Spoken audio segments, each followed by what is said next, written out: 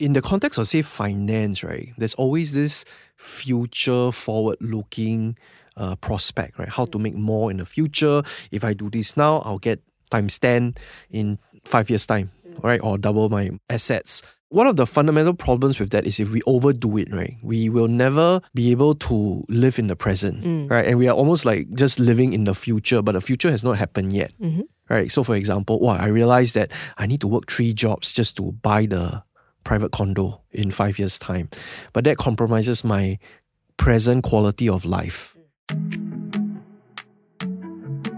You're listening to the Building Financial Fitness podcast, the show where personal finance is about the person, not just the numbers. Here on BFF, we talk about how to make money your best friend so that you can have the freedom to make the most out of life.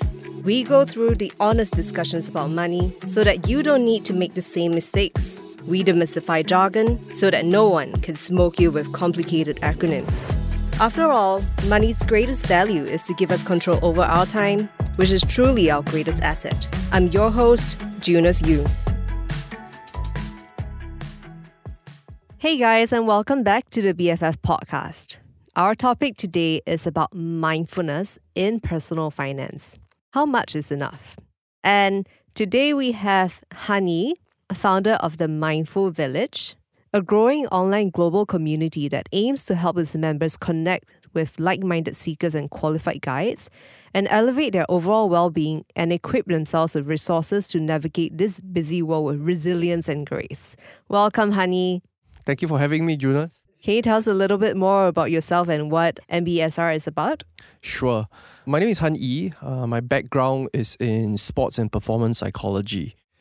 So my work is really premised on understanding the conditions where people can thrive and excel and really figuring out how to sustain that. So it's not just elevating performance, but to sustain it. So that's where the Mindful Village features, right? So it's not just about helping people come together to find ways to build habits that enables them to thrive and to flourish.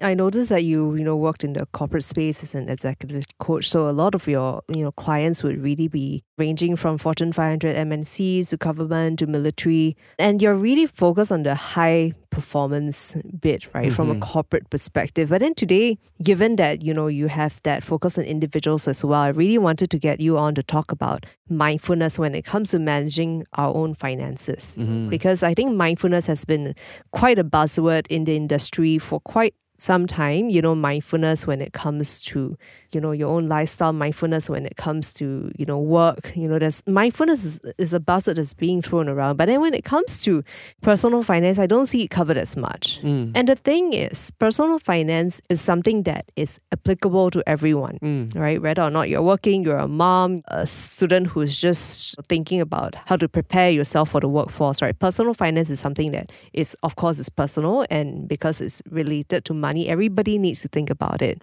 And a lot of the conversations are around the tips or the hard facts on how to manage your personal finances. Things like, this is the percentage you should put to savings if you're this age, and this is how much you put in investments. And when you're looking at investments, how do you de-risk your portfolio? So if you look at certain higher return equities, and then you kind of like balance it out with bonds. But when we look at the finance, right, personal finance, there's also the softer side to it, the more human side to it, because like it or not, a lot of investing is emotionally driven. There's a lot of spending that is emotionally driven, right? And I think that, I really wanted to get you on the show to talk a little bit about this because, it's not often talked about.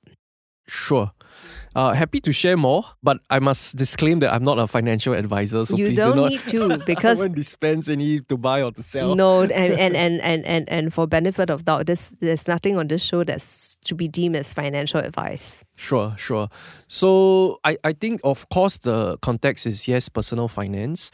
But I think where mindfulness really comes in and can really value add is about understanding how people make decisions, right? And of course, in the context of finance, how does it impact people, their decisions, and of course, for example, their levels of stress, right? So yes, it's not just a so straightforward buy, sell, keep, right? I mean, there's an emotional element to it. There's a social element to it, yes. You're absolutely right.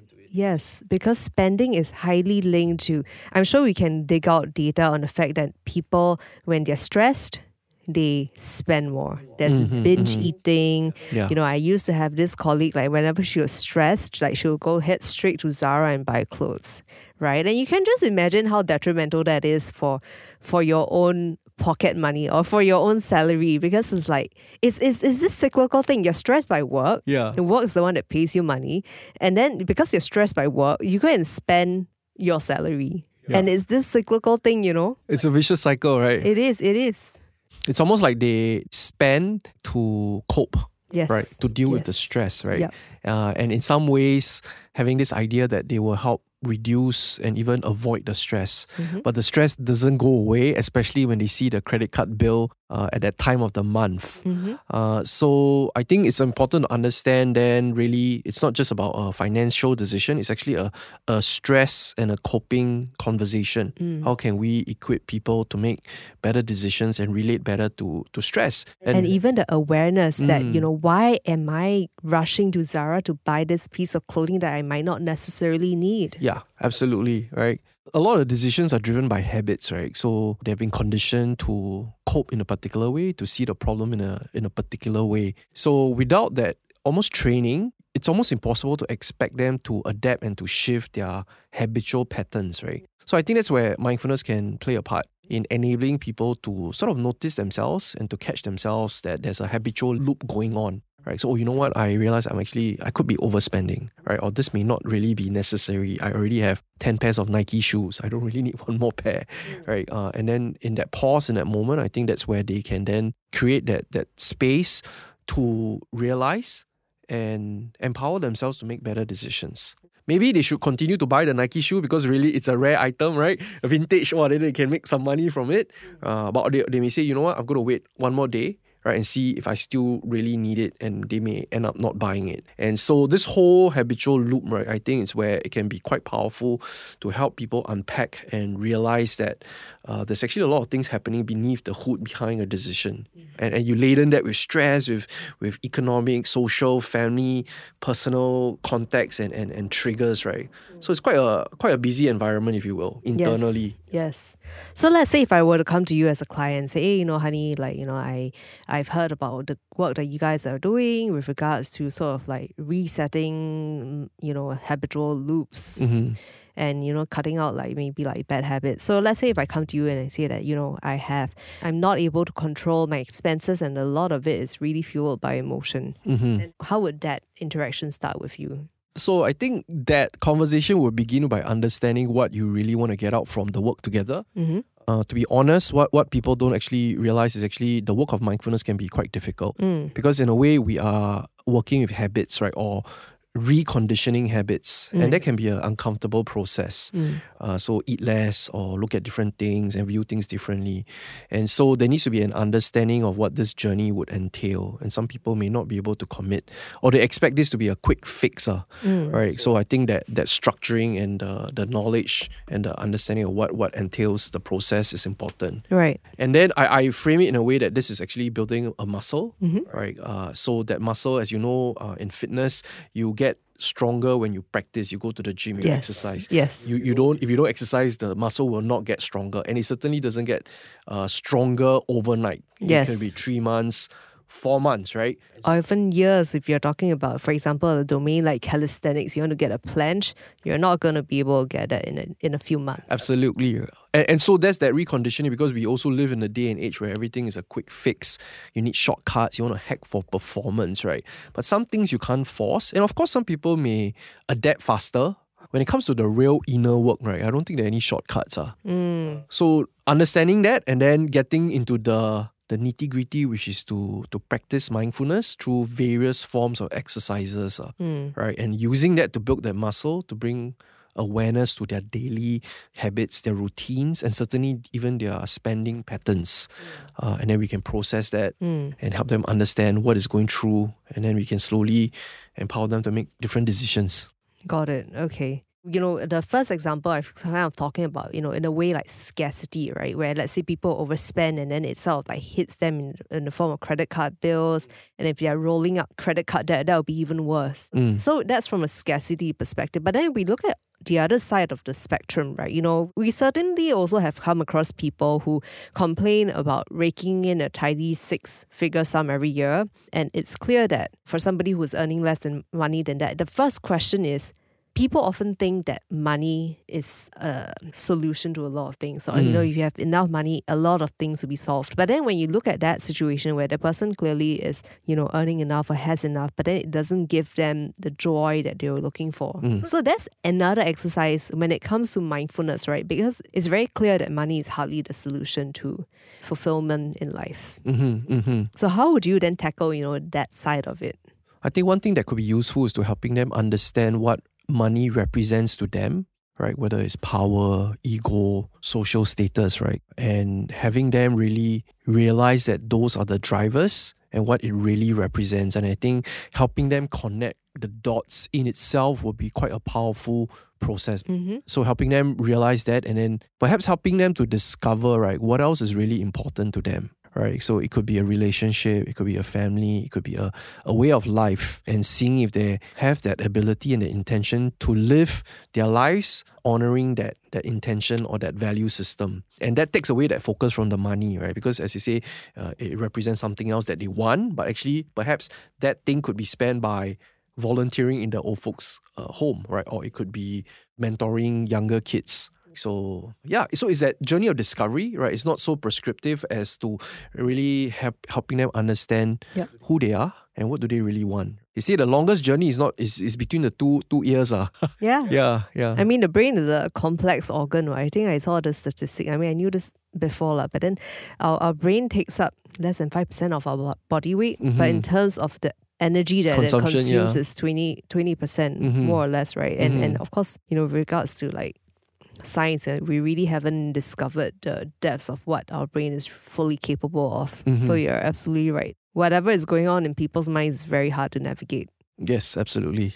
So you mentioned that, whenever working with clients, right, it also means that they need to be very open with sharing with you their almost innermost thoughts, right? Then how do you get that going? So yes, the work then is about gaining the person's trust, right? And having them realize that they can be comfortable and they can be honest and they can be really themselves, right? And I think sometimes that is the work, right?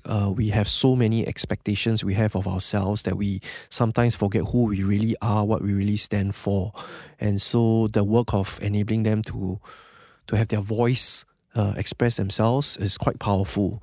And sometimes when they do that, they cry because they realize they've not been themselves, right? They've been so critical of the expectations that society or family or friends have put on them. That's one of the key things. And in fact, that would be the work, right? So sometimes we think of it as outcomes. Actually, the work is really being with the person and creating that space and the condition for them to be themselves. And what themselves is, that is the work. Yeah. That is a long and very focused kind of inner discovery journey, if you will. That's what I taught too. So in the MBSR program, which is an 8-week journey, it's amazing what shows up when we get people to practice mindful exercises together. And you're not even digging for anything in that sense, right? You're just asking them to sit, for example, or walk or move with that consciousness, right? And sometimes it's the speakers are actually blaring, right? Like, I need help. I need to slow down. I don't want this.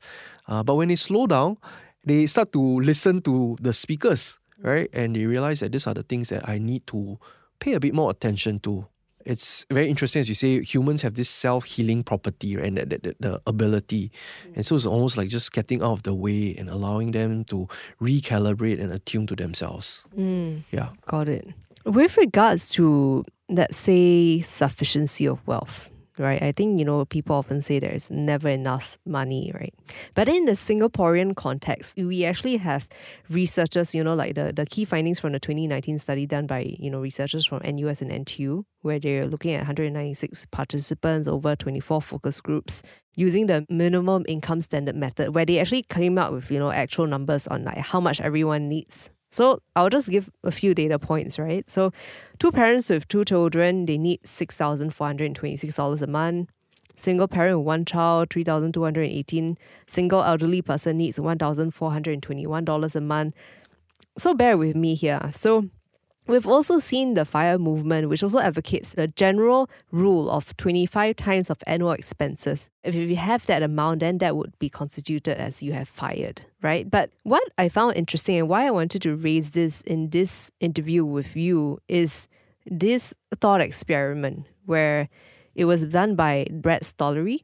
It was a thought experiment which says that suppose you're one of 5 people who have been selected by a philanthropist to participate in a contest, and you all have equal debt levels, cost of livings, similar situations, same age, all healthy, same number of children, all living moderately low-risk lifestyles. And privately, they give each of these 5 people a blank check and ask this question where you write on this check, how much money would you need to be paid here and now to retire today and not receive another dollar of income for the rest of your life? But the catch is that whoever writes the lowest amount will get paid that sum and the 4 of the others will get nothing. And this thought experiment is interesting because it sort of eliminates that bit of greed. Because people can request the sky, but then they know that if they're going to request so much, right, they're not going to be able to get it. And I think that this thought experiment is interesting because it kind of forces you to be mindful about what you truly, truly need. As opposed to, thinking about, I could buy a yacht and sail off somewhere, or I could buy, some mansion or some bungalow in Singapore. And, it really forces you to cut out the natural impulse to aim upward. So when it comes to, the exercises that you have, and getting people to be mindful, would it be similar, kind of cutting the impulse for people to aim upward, or is different? Because you come from a background of, let's say, performance in, for competitive sports. And for that, you're always aiming upward, isn't it? Well, yes and no, actually. So in the context of, say, finance, right, there's always this future forward-looking prospect, right? How to make more in the future. If I do this now, I'll get times 10 in 5 years' time, right? Or double my assets. One of the fundamental problems with that is if we overdo it, right, we will never be able to live in the present, right? And we are almost like just living in the future, but the future has not happened yet, right? So for example, I realized that I need to work 3 jobs just to buy the private condo in 5 years' time. But that compromises my present quality of life, right? And I think there's a tension there. And so if we're always living in the future, are we actually living in the present, right? And so bringing that realization and that consciousness, and of course having that discussion and that decision on, okay, what are your choices, right? You can choose, yes, you want to live in the future, or you can choose to find that balance, right? Not to say that future focus there's nothing wrong with that, but of course if you you overdo it, that becomes a problem, right? Of course, if you also want to live in the present, I'll just spend whatever I can, that may not be so prudent in some contexts as well, right? So finding that balance by bringing that awareness into it and what are the drivers, right? And at the end of the day, it's also about the quality of life now. You're only present now. You don't live in the future. Or we can't tell what's you can't even control what's going to happen in the future. Yes. Absolutely, right? And a lot of those decision making is framed by stressors, right? Social expectations. I need to buy a house. I need to move out. I need to make this amount of money, etc., right? But actually, you know what? How about right now, right? I just want to have a meal. I can enjoy my meal with my husband, with my daughter, with my kids, with my friends, with my family. Right, that's the most important thing, and that's something money cannot buy. Yes. Yeah. Experiences and time, especially. Yes. Great. And then for listeners who want to speak more to you on the work that you're doing at the Mindful Village, how can they find you? I mean, I'll put in the socials, the links in the show notes. Sure. But how can they find you? Well, we have our social media handles and website, www.themindfulvillage.co. And we run weekly activities. All are welcome. whether it's the weekly mindful exercises or we have this new thing called mindful jalan, right, around the CBD area, or mindful makan in Singapore. We cannot do without that. Yeah, and so it's like bringing people together, focusing on developing habits that will help us thrive and re-energize ourselves. Got it. And you're running 2 cohorts of MBSR, right? In the upcoming months? Yeah, so at the end of May, we are running. So it's a global community. So I'm going to be running one based on Singapore time. And Tony, our Australian-based instructor, will be running another cohort out from the Australian time zone. But anybody, because it's a global community, so anybody, if the timing fits, are welcome to join. And these are all virtual online programs. Cool. All right. Then I'll include in the show notes, all the various links on where our listeners can find you. But otherwise, thank you so much for being on the show. I think it's not often that people talk about mindfulness when it comes to managing our own finances. So it's great to actually have that softer angle to it. So I really appreciate having you on the show. And thank you so much, Hani, for being with us today. Thank you, Judith. Thank you so much. And with that, we've come to the end of today's show. And we'll see you the next time. Many thanks as well to all of you out there for tuning in. This has been a fantastic conversation, and we would definitely love to hear what you think about it. If you would like to get in touch with us, you can reach out to us through the email podcasts@melisten.sg or at my Instagram @misfitpie.